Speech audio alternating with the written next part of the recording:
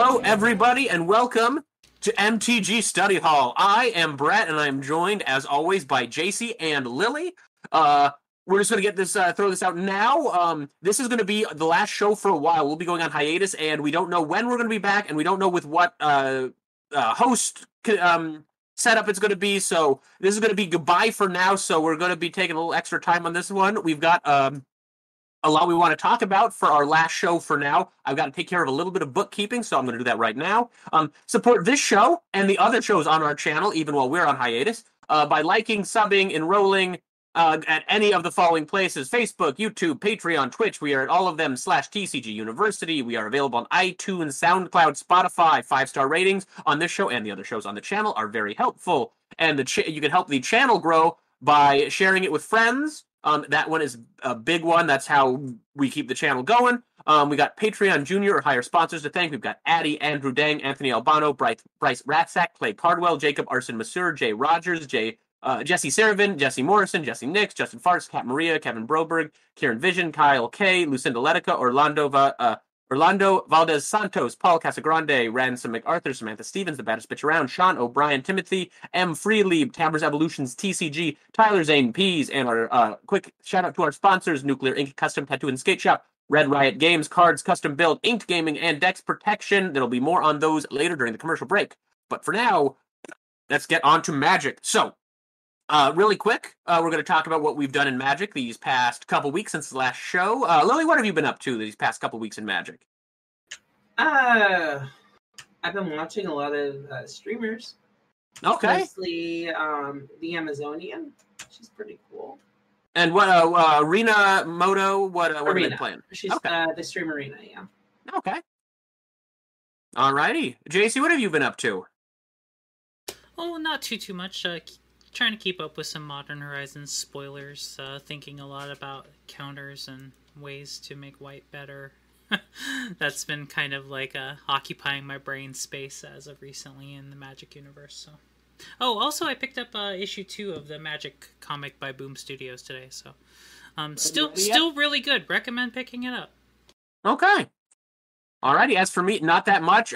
Keeping up with spoilers, reading stuff on Reddit. I played a little bit of Arena while we were waiting for the show to get going. It's been a while, so looking forward to my full Commander group to be all vaxxed ready to play, which will be happening very soon. So very much looking forward to that. So this episode, first off, we've got the full set of Modern Horizons 2. We're going to talk about that because there's a lot to talk about there. And then we're just going to kind of reminisce and talk about the show and talk about Magic and just kind of take it easy on our last episode, at least for now. At last episode, asterisk for now, but the future's uncertain, so who knows when that is. So again, whenever I say last episode, that's what I mean. Last episode, asterisk. So, okay.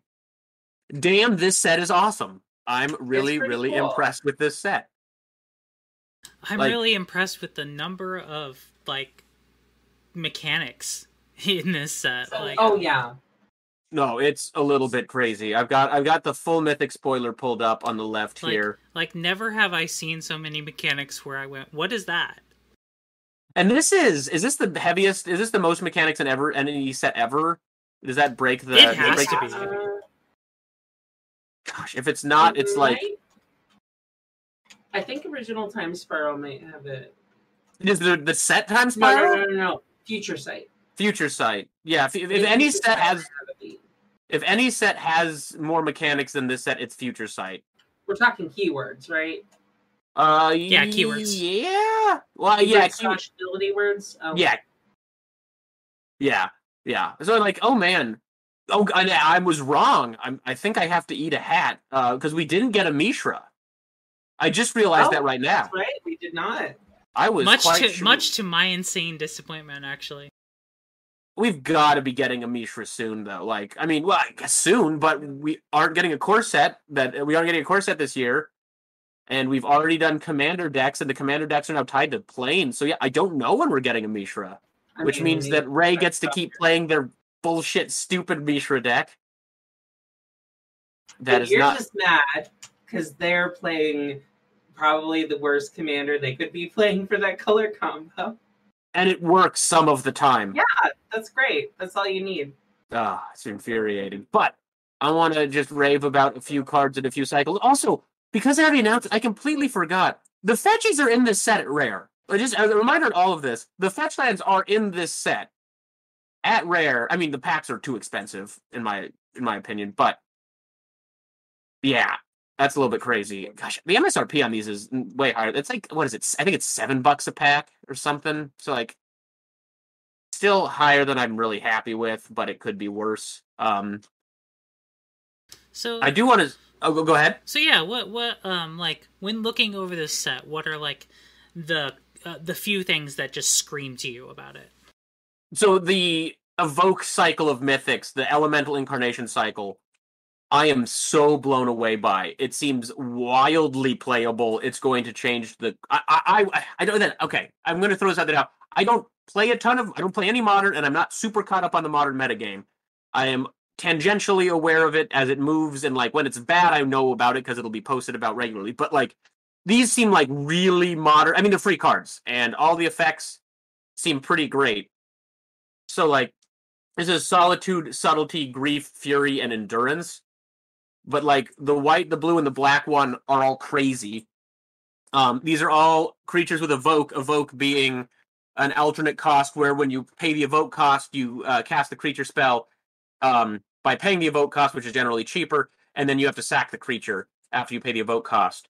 But the evoke cost in all of these cases is by exiling a appropriately colored card from your hand. So for the black one, you have to exile a black card from your hand, but then you get the spell effect. So yeah, I mean, really quick here.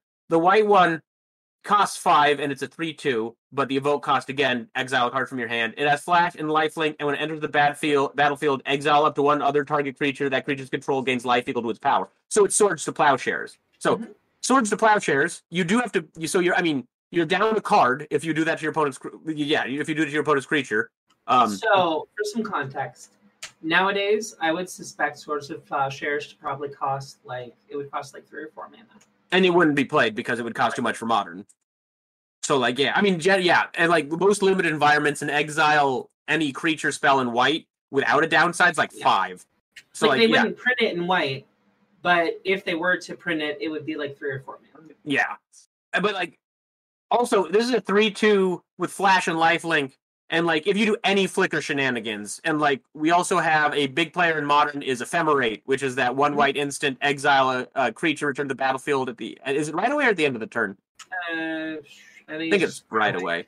And then it has rebound, so you get to do it again. So, like, any of these creatures, well, except really the green one, with that card, is just nuts. The blue one's a 3/3 for 4 with flash and flying, same evoke cost, but blue. When it enters the battlefield, you choose up to one target creature spell or planeswalker spell, and its owner puts it on the top or bottom of the library. Like, that's crazy strong. And like, as a 4-mana 3/3 flyer, like, you can just play that on turn 4 for a ridiculous tempo swing. So like, on your opponent's turn 4, like, yeah, you don't have to commit to it. If it's not the best counterspell for the moment, you use one of the other cards in your hand. You can use your Cryptic or your actual counterspell. Like, the tempo on Subtlety is absurd, and a 3/3 for 4 with flying and flash, like, that's not great in modern, but stapled to a better remand. Well, you don't draw, but like a very much a delaying card.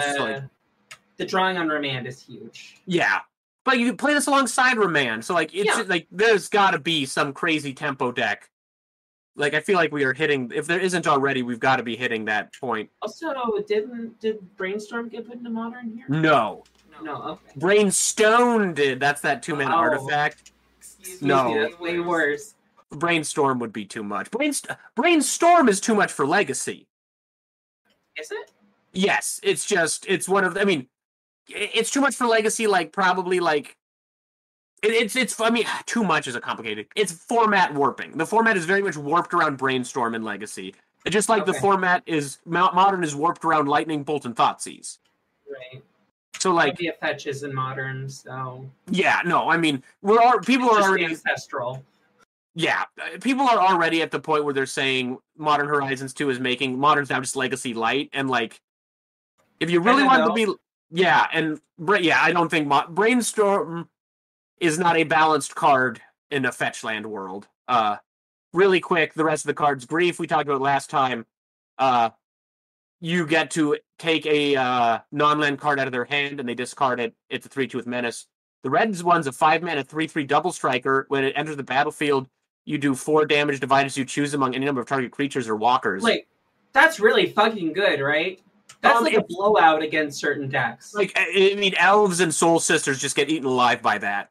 Yeah, you just like sometimes that's just a 4-for-1 for no mana. And like again, I don't. 4-for-2. And like I don't know Modern well enough to know like the ephemerate tricks just seem so cute with this, but like this with an ephemerate is 8 to 12 damage spread out across the whole board, and then it's also a 3/3 double striker. So if you evoke it in and then ephemerate it, you just get to keep. I mean, it dies to bolt, but yeah. I don't think this is as main deckable as the other 3, but I feel like this goes in some sideboards, and you just get to just blow out those creature-based decks. I mean, it doesn't die to bolt if you hold up an ephemerate. That's true. And then Endurance, the green one, reach, flash, 3/4 for 3. And then when it enters the battlefield, target player shuffles their graveyard. Oh, no, that puts their graveyard shuffled on the bottom of their library in a random order. So, I like for Commander, I'm glad the green one's unremarkable. Yeah. No, like, and people were like, green has plenty of awesome things in this set. This isn't a bad card. This is the one it's the cheapest. It's a 3/4 for 3. It blocks the crap out of all of the good flying creatures that people are running, is my understanding, and it just shuts down certain decks. And the Cascade decks just got a lot better because we got Shardless Agent.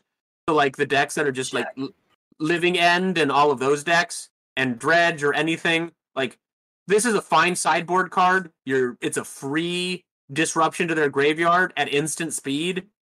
Yeah, it doesn't need to be the best. But yeah, sorry. These 5, like they're at the top of the Mythic spoiler. They're the ones I've been thinking about the most. So sorry, I just talked a lot. But like a 3/4 reach for 3 is like respectable. Yeah, like that's like good in a lot of formats, and then like flash, and then the evoke. Like a lot of these creatures are like, I don't know if it's like modern respectable. This is a modern set. Let's not forget that this set is for modern. Mm-hmm. But like they're all pretty good. I do like, if we're talking about green evoke creatures, I think Foundation Breaker is pretty cool. That's the 2/2 for 4 with evoke for 1 green and 1 that destroys an artifact or enchantment. Oh, yeah. I like that. That's like it's a nice middle of the road with like, because Rex Sage exists, but Rex Sage costs 3, so right. Being able to, and what's a 3/2, right? It's a 2/2. 2/2. What card is that again? A Foundation Breaker. It's a uncommon or a common? It's an uncommon. Yeah. Okay. Like, just I don't know. Like being able to evoke it for 2 is good. I mean, it's really good. Sometimes it's just a sorcery speed naturalized. But sometimes it's a 2/2 for 4 that does it on a body. No, I like that one. And like, I don't know if it's going to see a ton of main deck play in Modern, but like, it's sweet for Limited. I think it's a nice Commander alternative. It's like Ingot Chewer and what's the other one? Wisp Bear. Anyway, there's a red evoke creature that Ingot Chewer, which destroys an artifact, and then there's a white one that mirrors it that destroys an enchantment. And then, I like it when they do that shit. I mean, this set is basically all of that. Yeah. I want Ignoble Hierarch. The Mad Lads did it. It's literally it's literally Jund Noble Hierarch. Mm-hmm. Which for people who don't know, it's a goblin. It is a goblin. Noble Hierarch is a 0/1 for 1 green with Exalted, and it taps for blue, green, or white. This is a 0/1 for 1 green with Exalted that taps for black, red, or green. Green gets to tap for whatever color it wants. Green tapping for any of these for 1. Like, in no way is this inappropriate, but right. Noble Hierarch. And then they, since Noble Hierarch was printed, like in the intervening time, we also had Exalted in black. So it makes sense. No, this is in no way inappropriate. Noble Hierarch is probably the best dork in Modern, so this is, now you can run 8 of the best dork in Modern with a slight difference, so that's gotta be a thing. Modern, in fact, got something to offset the Phyrexian creature type update, which is awful for it. Why is that? Plague Engineer. Oh yeah, It kills like all your creatures. yeah, that's true. JC, what are some of the cards you want to talk about? I realize I'm just going to keep rambling if I don't stop. Oh, no worries. No worries at all. So, a couple things that really stand out to me in this set is, I think a squirrel commander deck is in my future because there's a lot of like cool squirrel cards in this. Let's see. I mean, you've got a legendary green-black squirrel commander now. Yeah. Sure do. Chatterfang.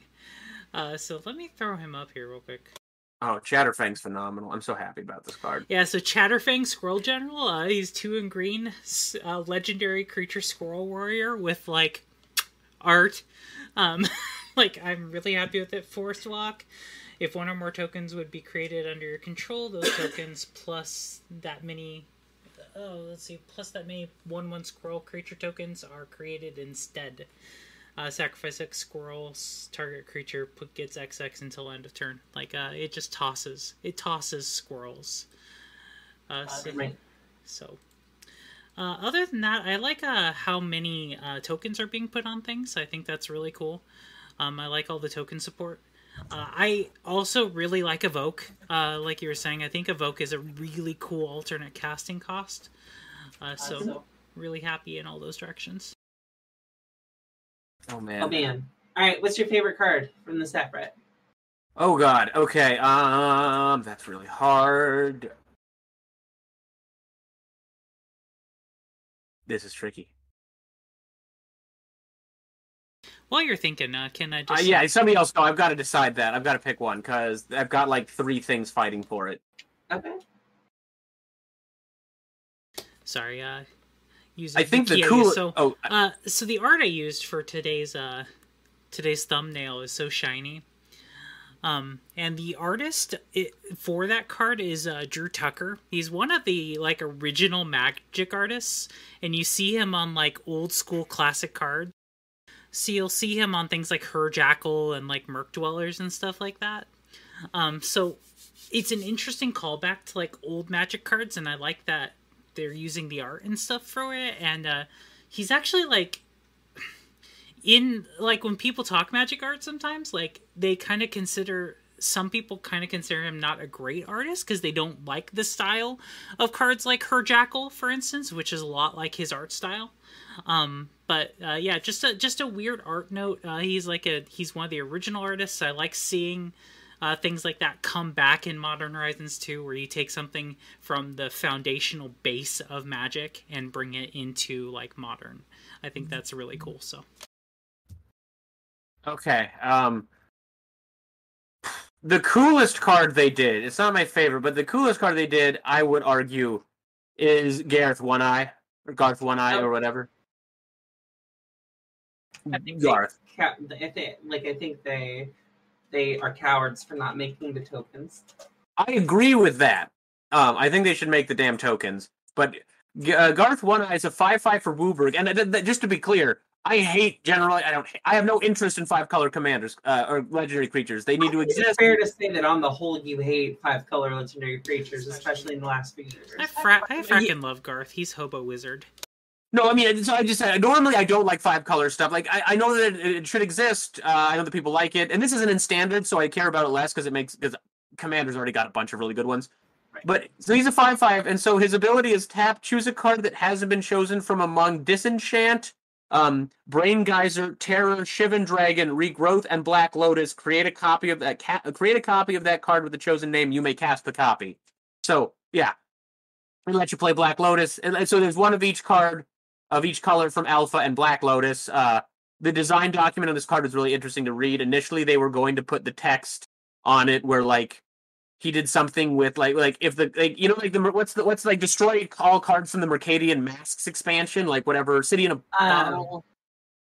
You're, the Golgothian Silex? Yeah, that sounds right. So, like, they've in the past they did that. It's like originally this card was going to do something with, like, if the card was printed in Alpha, do blank. I think this is a very interesting, like, this is pushing the rules, like, this demands a lot of knowledge. I don't think this card can exist in a world where you don't have readily available internet. Like, I don't think they could have reasonably printed this card early in Magic.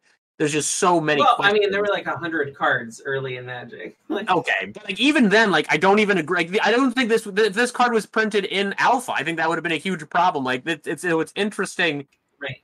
With all that, so, like, I think that's so cool. Sorry, I realize I'm giving like 4 answers to what's your favorite card. That's Also, okay.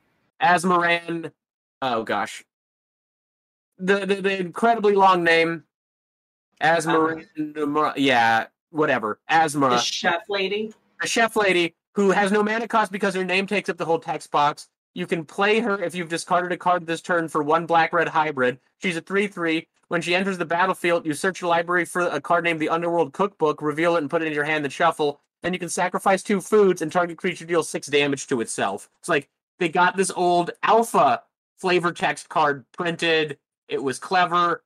It works as a commander. It's madness without having to say madness. So, like, I'm mad impressed they pulled that off. Oh, also, like, I don't know. I can't, like, having played around in the same exact design space a little bit, I wish they would have just made the book legendary and made, like, hey, this can also be your commander, and they have partner. Yeah. Just fucking do it. Like, oh my god. I'm still trying really hard to not say this can be your reference commander on non-commander based cards, which they need to just drop because. Or they can tie it into partner. Yeah, I am a firm believer that they just need to drop that rule. Particularly, like, there's over 45 mechanics in this set, and there's a card that references 5 other cards and gives no additional details. I think this set is directed towards the crew that can handle the word commander on it, and also. And here's an argument against the stupid rule. So, like, okay, in a standard set, a new player might go, what's commander? But, like, if a new player is just running into cards, there's a ton of cards that reference commander now. So, like, if they find a stack of cards and they don't know what commander is, they'll have to figure it out. So, like, the argument could be made for a core set or a standard release set. But a specialty set like this should just drop the damn rule if it would make designing a card easier. To answer your question, favorite card of the set is absolutely Kaldra Complete. It is a 7-mana legendary artifact equipment with living weapon. That means when it enters the battlefield, you put a 0/0 black Phyrexian Germ creature token into play, equipped to it. The equipment is keyword errata. Yes. Says living weapon, it used to just be a germ. Which I'm a little bit bummed about because I feel like you could come up with another reason to put living weapon on a non-Phyrexia plane, but not anymore. So, like, but it does give the keyword people are happier. But this equipment is indestructible, and it gives equipped creature +5/+5, first strike, trample, indestructible, haste, and when it deals combat damage to a creature, you exile that creature. So this is calling back to the 3-card cycle of Kaldra equipment that did all of this over 3 equipment, and then you could pay a certain amount of mana and put like a 4/4 Kaldra avatar, 1 mana, and put a 4/4 Kaldra avatar token into play with all of them equipped. Yeah. So the Sword of Kaldra. Alright, sorry, do you want to? Go ahead, please. I don't have them memorized, so please. So what this is a callback to the cards that were important in the original Mirrodin story, and they were the pre-release cards for each of the original Mirrodin block sets. And they were the set symbols for original Mirrodin block. So you had Sword of Kaldra, which gave +5/+5, and whenever this creature deals combat damage whenever creatures dealt combat damage by a creature, you exile that creature. If it dies from the combat damage, it doesn't get exiled, which is unintuitive. Oh, really? Yeah, because it dies from state-based actions before the triggered ability. Oh wow! Okay. Yeah. Right. So that was Sword of Kaldra, right? And I think it costs 6. It equips for 5. Damn. Let's look it up. Costs 4. Look it up. Costs 4. Yeah. So. Yeah. Sword costs 4 and equips for 4. Excuse me. And then Helm of Kaldra was the Darksteel set symbol, and in Darksteel, and it costs 4. And equips for 4, and it makes the equipped creature indestructible, and it makes Sword of Kaldra, Shield of Kaldra, and when it was printed, the yet unprinted Helm of Kaldra indestructible. And then lastly, Helm of Kaldra costs 3, equips for 2, and it gives the equipped creature first strike, trample, and haste, and then you can pay 1, and then if you control equipment named Helm of Caldra, Sword of Caldra, and Shield of Caldra, you make a 4/4 colorless legendary avatar named Caldra, and you attach equipment to it. So, like, yeah, I love those cards, but generally, like, I don't have room to put them all in a commander deck. I love equipment. I love Stoneforge Mystic. Apparently, people, at least on Reddit, who knows what's going to be like, Stoneforge Mystic is legal, so you can go tutor this out turn 2, put it into play turn 3 with Stoneforge Mystic, and bash with a 5/5 with all of these rules. People are saying because it doesn't have lifelink. Yeah, because of lifelink. But this is going into multiple commander decks. I love equipment. I love the callbacks, so I'm fucking thrilled. And the Phyrexians got Caldra. They got her. So, yeah. Run it up to Sword of Hearth and Home because I love the Sword of cycle, and I have a deck where I'm going to have all 10 once they're all printed in it. And I like overrate equipment that do bullshit things. And the green-white one is a normal sword, so cost 3, equip for 2, +2/+2, pro-green, pro-white. And on a combat damage trigger to a player, you exile a creature you own, search your library for a basic land card, and put both those onto the battlefield under your control. Land comes into play, untap, and you can use this to regain control of a creature somebody took from you. Big fan of this card. It's a little bit of a Garden Path sentence kind of ability in that, like, it's not really clear. Like, reading it is a little bit of and then put them both. What both? And then you, like, read back at the beginning of the ability, and it's like, oh, that's, like, it's a very clean design, I think. Also, we're 9 out of 10, right? We're just missing blue black and green red. Oh, right. Yeah, so we got 2 left, and it's going to be another probably 5 years before we have them both because they aren't putting them out fast, which is fine. I'm okay that they didn't jam all 3 in here. It's kind of fun to wait for them, and they're expensive as hell. So, like, it's if they were all in here, there'd be a bunch of $30 cards I need to get. All right, JC, you're on deck for favorite card. Lily, favorite card. Okay, I have 2 answers here because I'm a cheater. Oh, how dare you. So, my favorite card is Hard Evidence, and it is a 1 blue sorcery. Create a 0/3 blue crab creature token, investigate.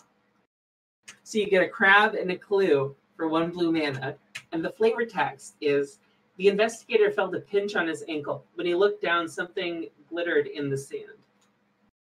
Like, literally, it's just this, like, little story of this investigator who's on the beach and a crab, like, snips his ankle and he looks down and he sees a clue. Like, that's the story on this card. And it is so great. So that's the favorite card? That's my favorite card in the set. The card I am most excited to build around, and the card that has filled a desire that I have had for a long time, is... where'd they go? Is Grist the Hungering Tide. Okay, glad I wasn't totally wrong then. That was my guess for you. Yeah, that's the one I'm most excited to make because I have been, like, jonesing for an insect tribal kind of, like, commander card for a long time. I love insects. I love bugs in general. I like spiders too, but, like, specifically, like, a legendary creature that cares about insects is fun. And it's like, it's not a legendary creature when it's in play. It's, like, the weirdest thing ever. Like, it's technically not a characteristic defining ability. I don't think we have the ruling yet that makes it work, but when it got previewed, it did not technically work as a commander because the first ability... So, okay, what Grist is a planeswalker for 1 green, 1 black, and 1. It starts with 3 loyalty. As long as Grist, the Hungering Tide, isn't on the battlefield, it's a 1/1 insect creature in addition to its other types. That makes so many things weird. It does. It's great, though. So you can play it from your graveyard as if it were a creature with, like, Kirador, for example. You can remove Soul, or what's the new one? The not old Magic player one, the counter target creature spell. You can counter it like it's a creature spell when it's on the stack. You can make them discard it like it's a creature card. It dodges duress like it's a creature. You can put it out with Collected Company. Yeah, because when it's in your library, it's a creature. But then as soon as it hits the battlefield, it stops being a creature. So technically, like with the way that it works, and they added a rule to characteristic defining abilities, I think, to accommodate this. He can be your commander. They can be your commander. Because it's technically, when it's not on the battlefield, it's a creature. So it's a legendary creature. Dumb as hell. I'm so But it's happy. also the cleanest way to make that work. Like, it would be such a mess to make it work the other way. Because you would need loyalty and the power toughness. In the Yeah. Oh, no. I mean, I'm thrilled this card exists. It's dumb as hell. Like, in the best way. Getting away from the actual other abilities, right? So, +1, create a 1/1 black and green insect creature token, then mill a card. If an insect card was milled this way, put a loyalty counter on Grist and repeat this process. So you keep going until you hit a non-insect and you get that many insects and loyalty counters, which isn't a lot. There aren't a ton of like playable bugs in like Commander, let's say, for example, because that's where I'm excited for them. Then -2, you may sacrifice a creature. When you do, destroy target creature or planeswalker. That's pretty cool. Fine. On a 3-mana walker, it's appropriate. Then -5, each opponent loses life equal to the number of creature cards in your graveyard. That's pretty good. Yeah. Especially that you can like chain, like with the +1, like you could, like if you're rolling really hot, you could like do that every other turn. You know, so this card just seems really well designed. It seems breakable as hell because of the ways to get it out there, but none of the abilities seem like ridiculous or overrate or anything. So like, I see this. If it's balanced around being like a 5-mana planeswalker, I think having it be easy to reanimate would be a problem. But yeah, like it's also a swarm of bugs. Yeah, and there's a sentient planeswalker bug in there who can planeswalk around and then just make another weird body out of other bugs because it's like a swarm. They show up and they're just like, all right, gonna gather some bugs.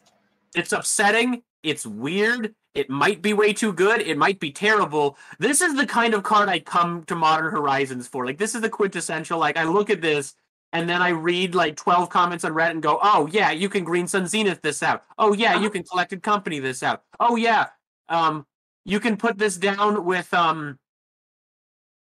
what's that artifact? Aether Vial. You can Aether Vial this Planeswalker in. This is dumb as hell, and I love it. And yeah, you can build a bug tribal deck, or you could just run it as a value Jund card, or you... It's so It is worth bringing up here that most of the upsides to being a creature involve it being a creature when it's not on the battlefield, and most of the downsides to being a creature involve it being on the battlefield. Yeah. No, it's just absurd. So, yeah, good. I was hoping you'd pick that one, because, yeah. All right, JC, favorite card or cards, because me and Lily both cheated. Oh, so I have a couple. How dare you? How dare I, indeed. All right, let me pull one up here real quick. Sorry, running the boards is hard sometimes. So Thrasta, Tempest Roar. I actually really like that dino. I like dinosaurs. Maybe childhood fascination kind of thing. I like that it's a really powerful dinosaur. So it's fun. So Thrasta is 10, 12, so it's 10 green. It's a 7/7, costs 3 less to cast for each spell you cast this turn. It's got trample, haste, trample over planeswalkers, which I think is a neat thing. This is exactly what it sounds like. That's exactly what it sounds like. It's really descriptive. Thrasta Tempest Roar has hexproof as long as they entered the battlefield this turn, so that's fun. I also like Chatterfang a whole bunch. I think Chatterfang's really cool, and I want to make a Squirrel Tribal deck.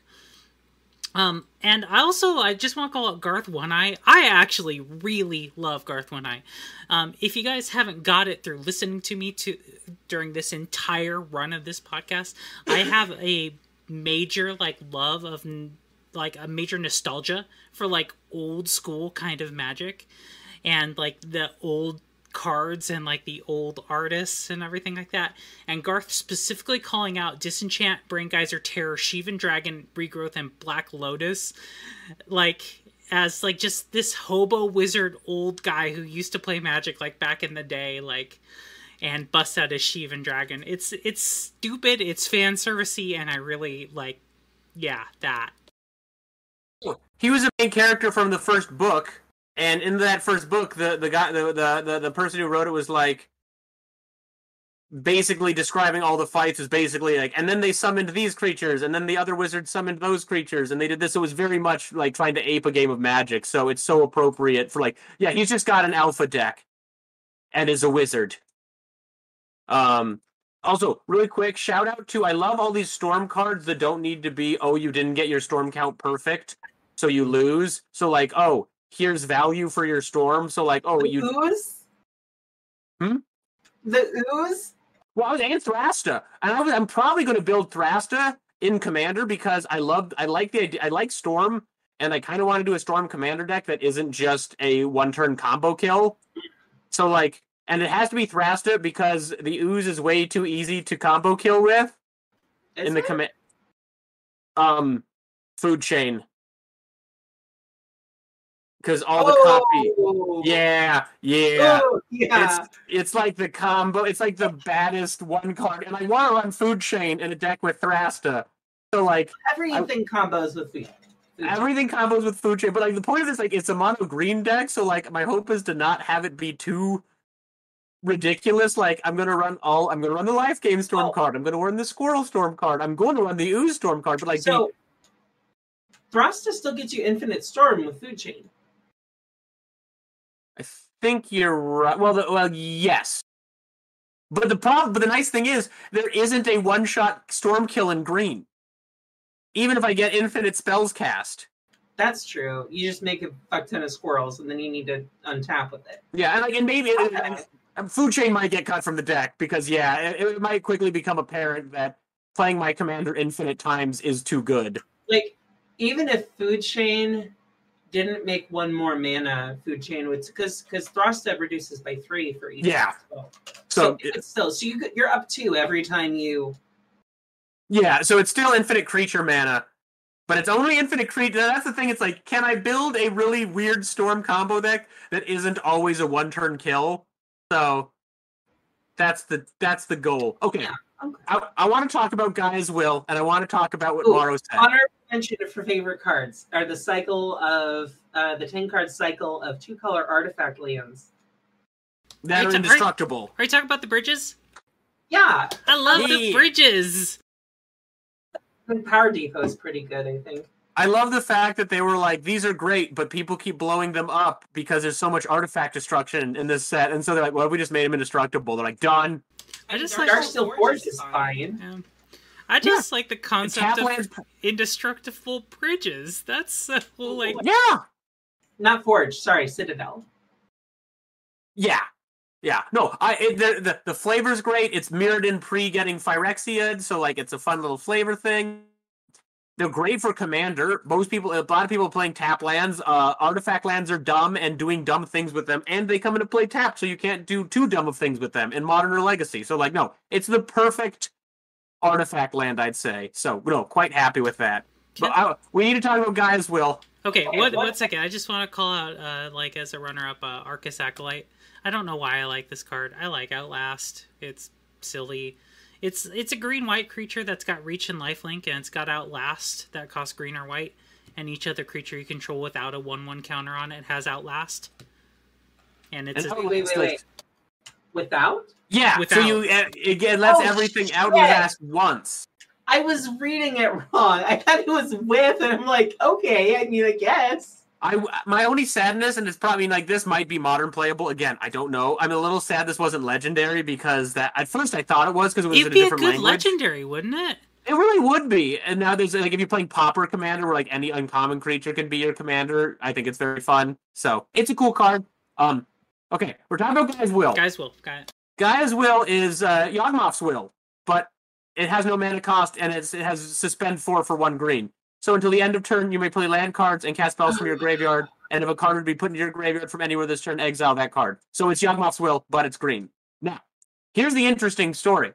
Per Maro, the set that Yawgmoth's Will came out in, which was a set, Maro was on, and he submitted the card as green, and another designer submitted it as black.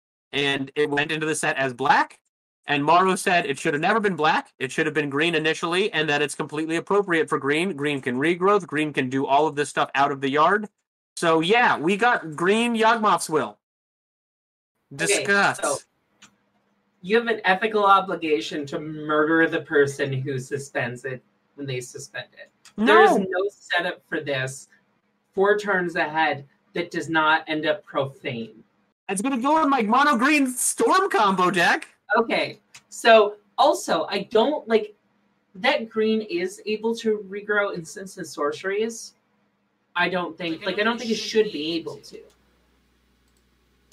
Yeah, like, but I mean, permanent card. Just make permanent card. I'm so like the fact that we have regrowth from alpha isn't technically it's a precedent, but modern card design, green shouldn't be able to get anything back from the graveyard. Just permanent cards.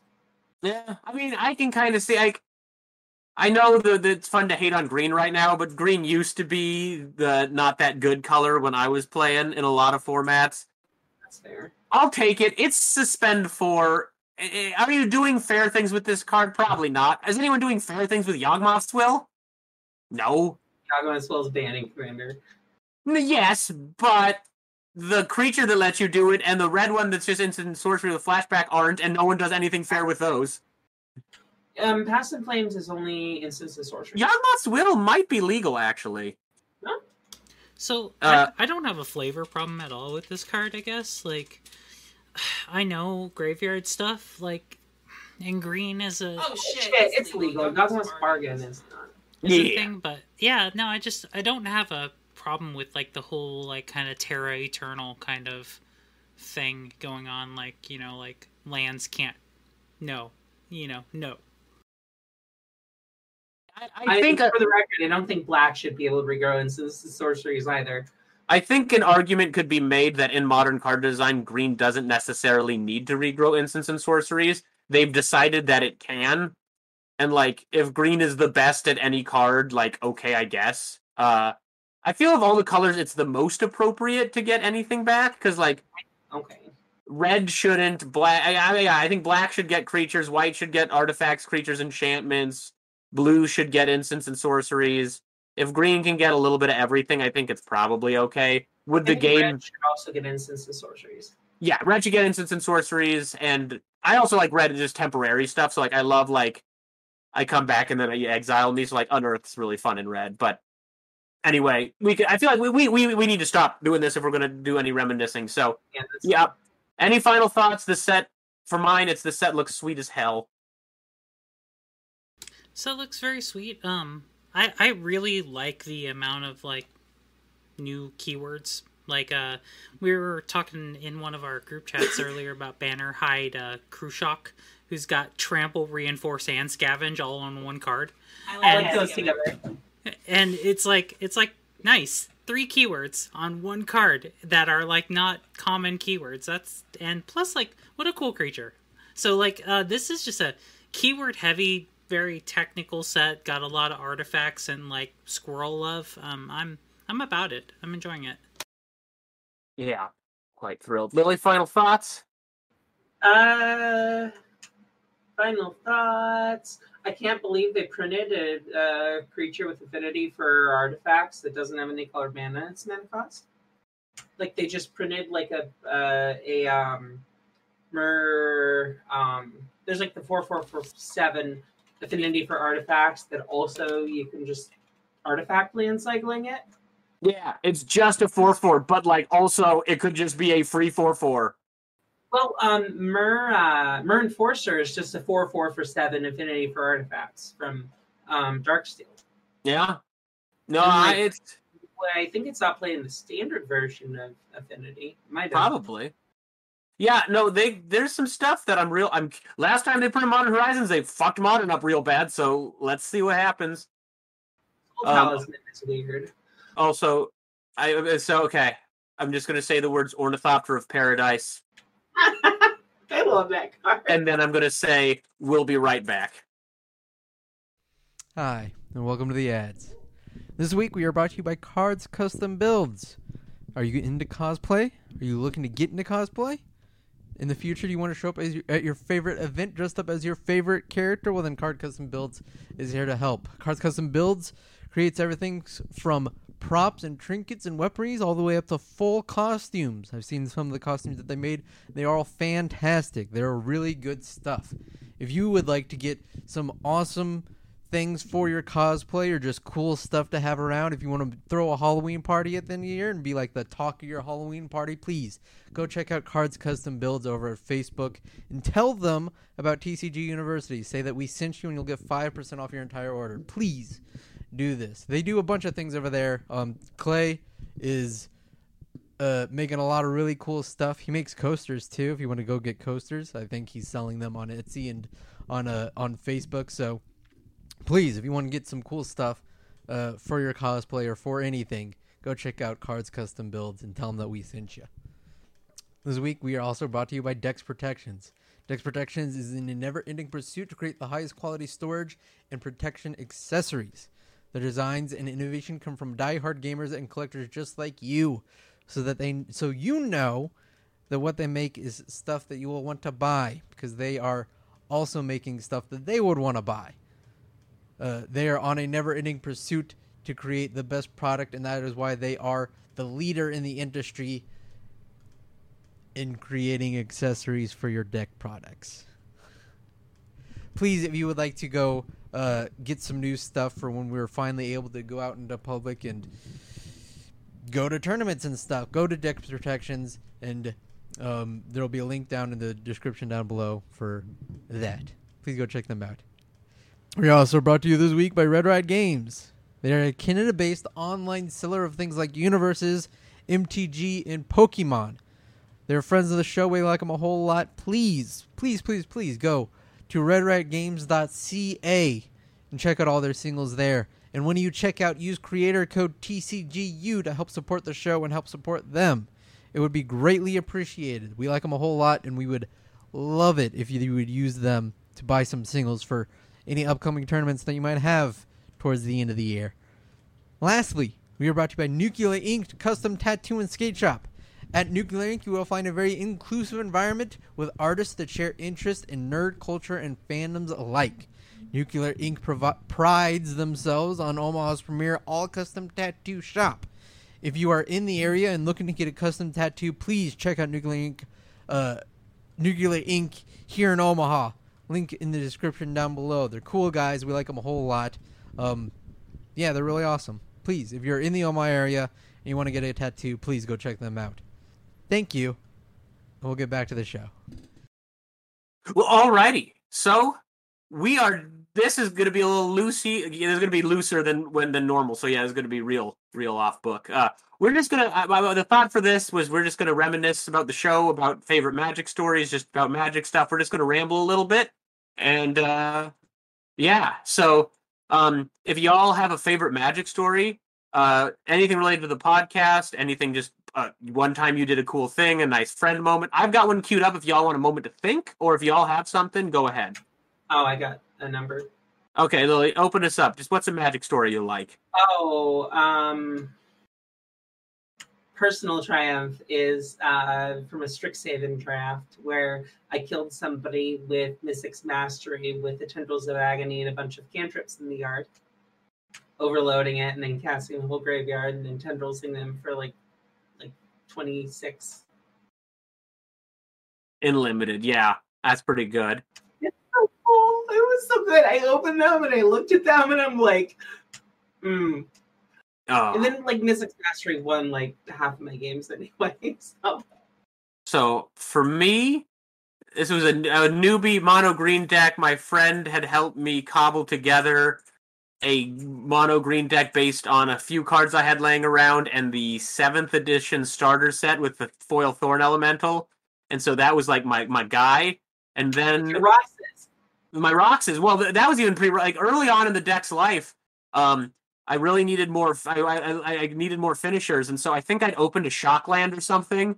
And so I went over to another friend's house who was playing competitive Magic at the time, and I remember getting like $25 worth of like just dollar rares, and like I don't even know that eventually that did happen. I traded a Shock for a ton of dollar rares, but he just threw 3 thorn elementals at me for free, and my mind couldn't comprehend how someone could just give me the greatest creature ever. It deals its damage even if you block it. No matter what, they're taking 7. It's just so good. So, yeah, that was kind of mind-boggling for me. JC, you got something? You guys are gonna have to help me remember an old card. There was an old blue card that had something to do with chains, where you take control of everyone else's creatures and stuff like that. Vidalcan Shackle's the artifact that you could tap and take control of a creature with power less than or equal to the number of islands you controlled? No, there's a blue card. Well, anyway, I'll remember it and then I'll be mad about it later. There's a card that essentially old school card that let me take control of everyone's creatures for a turn. I started playing Magic as like real kind of kitchen table Magic with my neighbors who all played Magic. Like the dad played Magic, and my friend, the son there played Magic, and the mom played Magic, and they all played Magic. So we all played Commander together, and so like getting old school like kitchen table Magic together, and being kind of like someone that they didn't pay attention to the whole time, and then getting a stupid spell off. Feels real good, and it like brings me back to the beginning of Magic. Yeah. Oh man. All right, Lily, go ahead. I don't know, like it stuck with me for a while that back in like high school when we were playing, when we had to like when you had your like dumb blue green like Nakatl War Pride deck. I was gonna bring that one. That was gonna be what. Yeah, I was gonna bring that one up. And then like one of my first compo decks, one of my like first ones that was like okay, I'm gonna be a little serious. I'd managed to get a couple of Earthcrafts, and I just had a casual kitchen table deck that was like Beacon of Creation, Skull Clamp, Earthcraft, and I was just like, I'm gonna go critical mass. And my deck was, you took the Nakatl War Pride, and then you Cyto-shaped it after the trigger went on the stack into a Vigian Hydropon, and if you had a doubling season in play, you would get double attacking Vigian Hydropons that were all 10/10s, and then every graph you did would add 2 counters to one of the Hydropons. Yeah. The doubling season, yeah. Yeah. But like, in this situation, I don't even think that the Cyto-shape was a concern, because like ultimately I needed to generate enough tokens that I had like more than 3 times as many untapped ones than tapped ones, because no matter how many creatures I made, I still needed, or whatever life total I got to, I still was going to take 3 times my number of tapped creatures and damage from the Nakatl War Pride just on its own. Yeah. So I was like sitting there and I'm like, okay, and I just figuring out the math, and it was just like one of those early moments where it's like, damn, I love this game. Yeah, we put a sticky note keeping track of how many insects and cats died during that fight. It was a lot. I like the bugs so much. I put Beacon of Creation in every commander deck that it made sense to put it in. And my Essex deck that I just made, the Fractal, has one in it. Oh, that's... By the by, the card was named Reigns of Power. Oh, yeah, okay. Nice. No, yeah. Okay, I know that card. Vidalcan Shackles is much better, but yeah, we aren't talking about good Magic. We're talking about kitchen table Magic. Another good one for me is the same friend who gave me the Thorn Elementals was playing. This was Ravnica Time Spiral Standard, and so it was the Angel Fire deck. Yes. With like all of the removal and the Wraths of God and the life gain and from damnation. The yard and damnation. And I remember I beat the deck at least once with my dumb mono green deck because I had a plated Slagworm and the thing had hexproof. So I was just making like an 8/8 with hexproof and giving it +6/+6 and trample, and the deck couldn't deal with it, the hexproof, and I was able to get a couple wins off against that deck at least a few times. And couldn't deal with the hexproof. It had 8 wraths in it. Yeah, no, I don't know. I mean, I don't know. Maybe I think it was the Angel Fire deck I beat. It was certainly one of the competitive removal heavy decks, and I was able to pull it off with a hexproof 8/8 for 7. So that was a good feeling. Or the feeling of opening a Shockland and then getting to get like 4 more handing it back to the store and getting 4 more booster packs. Oh man, coming away from the Future Type pre-release with 4 Tarmogoyfs was a fun feeling. the Lorwyn pre-release with a foil Liliana and an Ajani when Planeswalkers were brand spanking new. That was a good feeling. Another one, this was Carney, first F&M, when I was playing my mono-white equipment deck with Quest for the Hidden Relic and the Stoneforge Mystics and Argentum Armor. And I was playing one of the better players in Carney, and he was just a super cool guy, and all his sons played. And I hadn't played with him much, and it was maybe the first or second F&M. And he was running some kind of Jace the Mind Sculptor deck before it took over. And I beat him. And Jace was oppressive, but because he could, like, creatures enters the battlefield triggers really good, I put my Argentum Armor on the guy that let me reattach Argentum Armor for free, and there's a point where he goes, hey, did you equip that to the Argentum Armor to him on purpose, knowing that if I bounced him, you'd be able to re-equip it? I was like, yeah. And he was like, that was a really heads-up play. So just getting, like, did you do that on purpose? Not in a judgy way, but, like, that was just, like, in a congratulation play from, like, the best guy there was a really nice. It happened. What was that? It would have been 2010. So yeah, I remember it a decade later. So yeah. Was that before or after the deck that had 5 Arbor Elves? That was before, and then I went into Elves and accidentally like brought an illegal deck like five weeks in a row, and not even clearly not on purpose because like Arbor Elf was real good, but like I would have picked a different elf if I was cheating. That elf deck was dumb. That elf deck was really dumb. Also at F&M, bringing a out-of-the-blue mono-blue Illusions deck when there was that whole cycle of, like, the Bear and the Illusion Clone and the Illusion Master. And then I just put my Curve Topper as Frost Titan, and I think I won that F&M against a really brutal, like, Jund deck. And, like, they were just, like, and, like, it was, like, they were testing it. It was the same guy who gave me the compliment, and he had been, like, testing, like, he had worked with another player who was really good there on that deck, and I just brought a complete out-of-the-blue no one's ready for mono blue aggro with a 6-drop 6/6 at the top of the curve to win, but I won, and that felt real good too. It's because all of the spells that they were running kill your creatures anyway. And then if you cloned the Illusion Lord, then all of your creatures just had Shroud. Yeah, that was a good one. All right, I said a lot. Somebody else throw a story out there. So Friday Night Magics, I can't remember exactly which set it was. It was somewhere around Ixalan, something like that. I was running like a red deck wins kind of deck, as people are wont to play at times, and so I'd like to occasionally bring these like really aggressive, like fire off all the like red spells like as quickly as you can and just go straight for the face kind of decks occasionally. And one time, I can't remember his name, but some guy like called me out and he was testing a deck and he wanted to specifically play against a red deck wins because apparently they were like talking that like it's good to test your deck against just a very aggressive mono red deck, just in case like that's an initial stepping stone for like your deck going very far. So like that was just cool. I like a lot of pre-releases as well. I just wanted to call that out because like I'm a night owl and like midnight releases and people playing with cards like around midnight was just totally my jam. And I don't know that we'll have much of that anymore, but too old for that shit. Yeah. Oh man. Lily, what do you got? Yeah. Scars playing the dumb red-green infect that like the first time I killed someone with turn 1 Glistener Elf, turn 2 Assault Strobe Groundswell was so good. I was like on the play and I'm just like, all right, Glistener Elf. And then I'm like, Assault Strobe, and they're like, okay, and then I'm like, attack. Groundswell. Game? Like, it felt so good. It was such a bad deck. Oh my! Like, I had Flame Slash too because I didn't care that it couldn't go Dome because I was infect. Yeah, so you got better removal.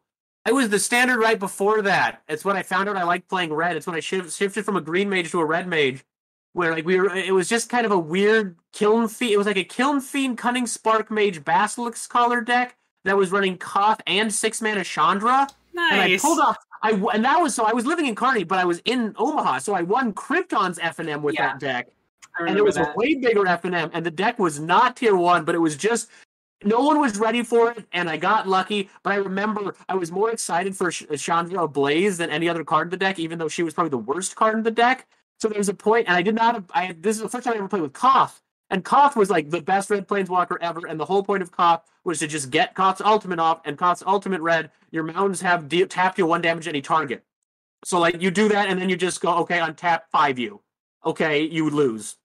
But I had Koth ultimate mana, but I used Koth's minus to make enough red mana to play Chandra Ablaze. And a competitive player there, like, straight up called me an idiot for doing that, like, mid-game, which he probably should have been talking about. Certainly shouldn't. He should have been nicer at that moment, and he shouldn't have talked mid-game. I still won anyway. Yes, it was absolutely who you think it was, who I'm not naming here. But yes, it absolutely was him. And it absolutely was a terrible play. I won anyway, and I won that FNM anyway, or at least did well enough. I think I won. I remember winning, unless the memory's been corrupted by time. But oh man, you like had a habit of showing up at Krypton with like weird, like standard decks. Like there was, you did one with like Sorin and the dumb like deal 10 damage. It was it was Sorin's Vengeance and the Chandra who let you double a card. So like if I pulled it off once or twice. I didn't win that FNM, but I got like I went X and 1, and I also got some to concede by taking our turn with Sorin Markov and saying, "Let me see your sideboard." What was the illusion? He was playing the illusions deck, so like it was the illusions decks and bounce spells. So I was about to like dismantle his whole deck with his hand. So it wasn't like I wasn't about to win. Like, Sorin Markov's plus just kills the illusions. Yeah.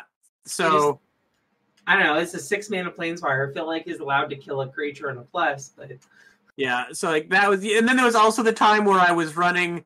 Yeah, I did bring a lot of weird brews. I was into weird brews because there was that fire-breathing Phyrexian mana creature. And so there was a point where like I'm sitting there doing math, and I'm doing like the Steel Dragon.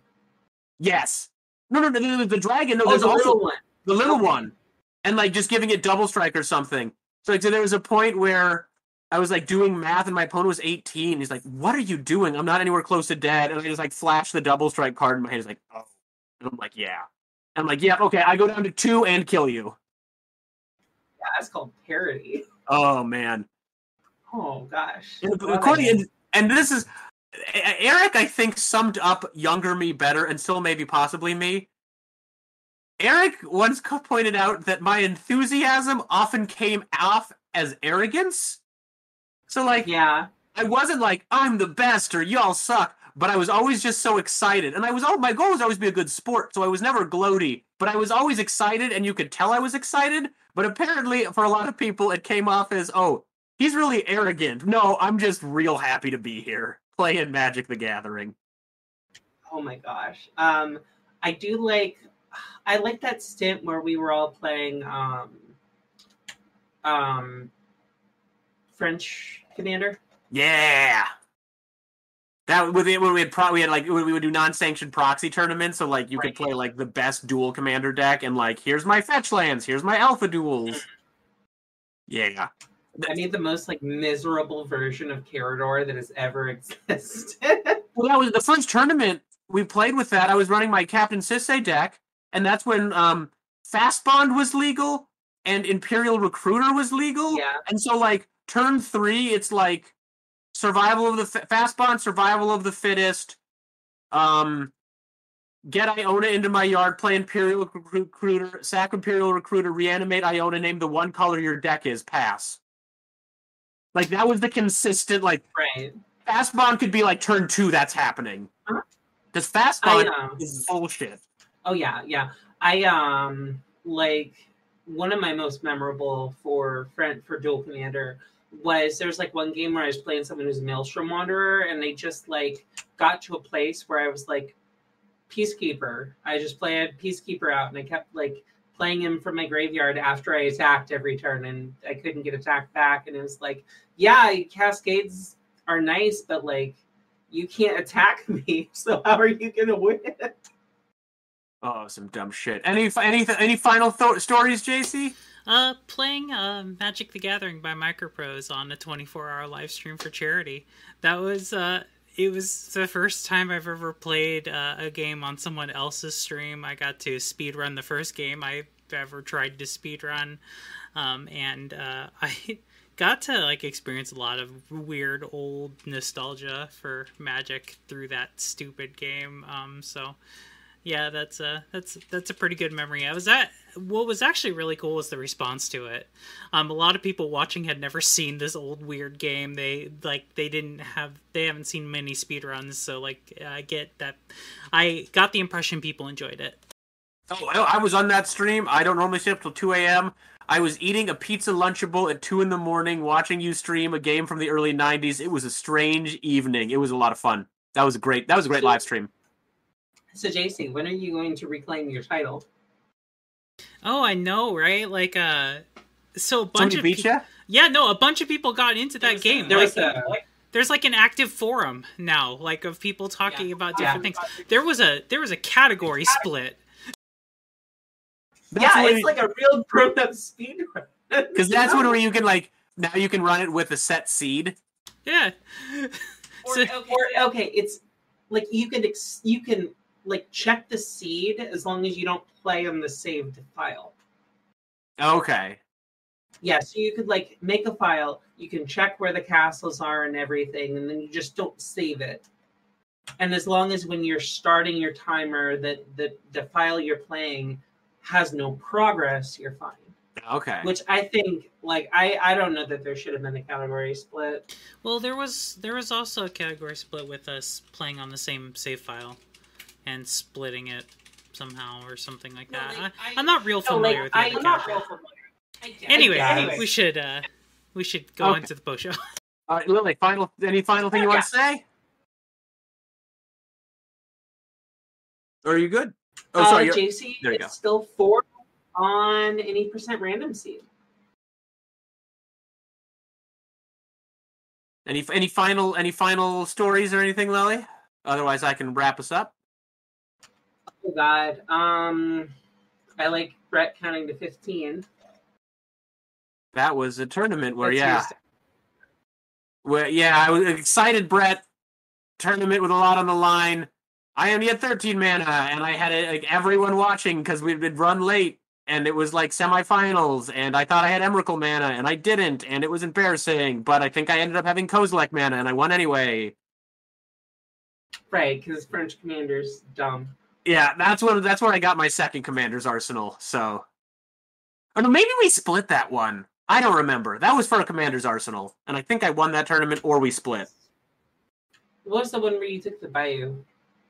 That was a later French tournament, and that was where I got second, because the winner got to take the Wasteland, because Wasteland had been reprinted, and Wasteland was worth way more than the Bio, and now Wasteland's like $40, and Bio's like 400, so yeah, that worked out well. But I am going to be a little corny. One of my favorite Magic memories is getting to do this show for the past year and with the both of you, with our prior host, Dave. This was fun, and Tam, our former producer, Tam. This has been a blast, particularly during COVID. This was a nice thing to help keep me sane. I hope it helped our audience some.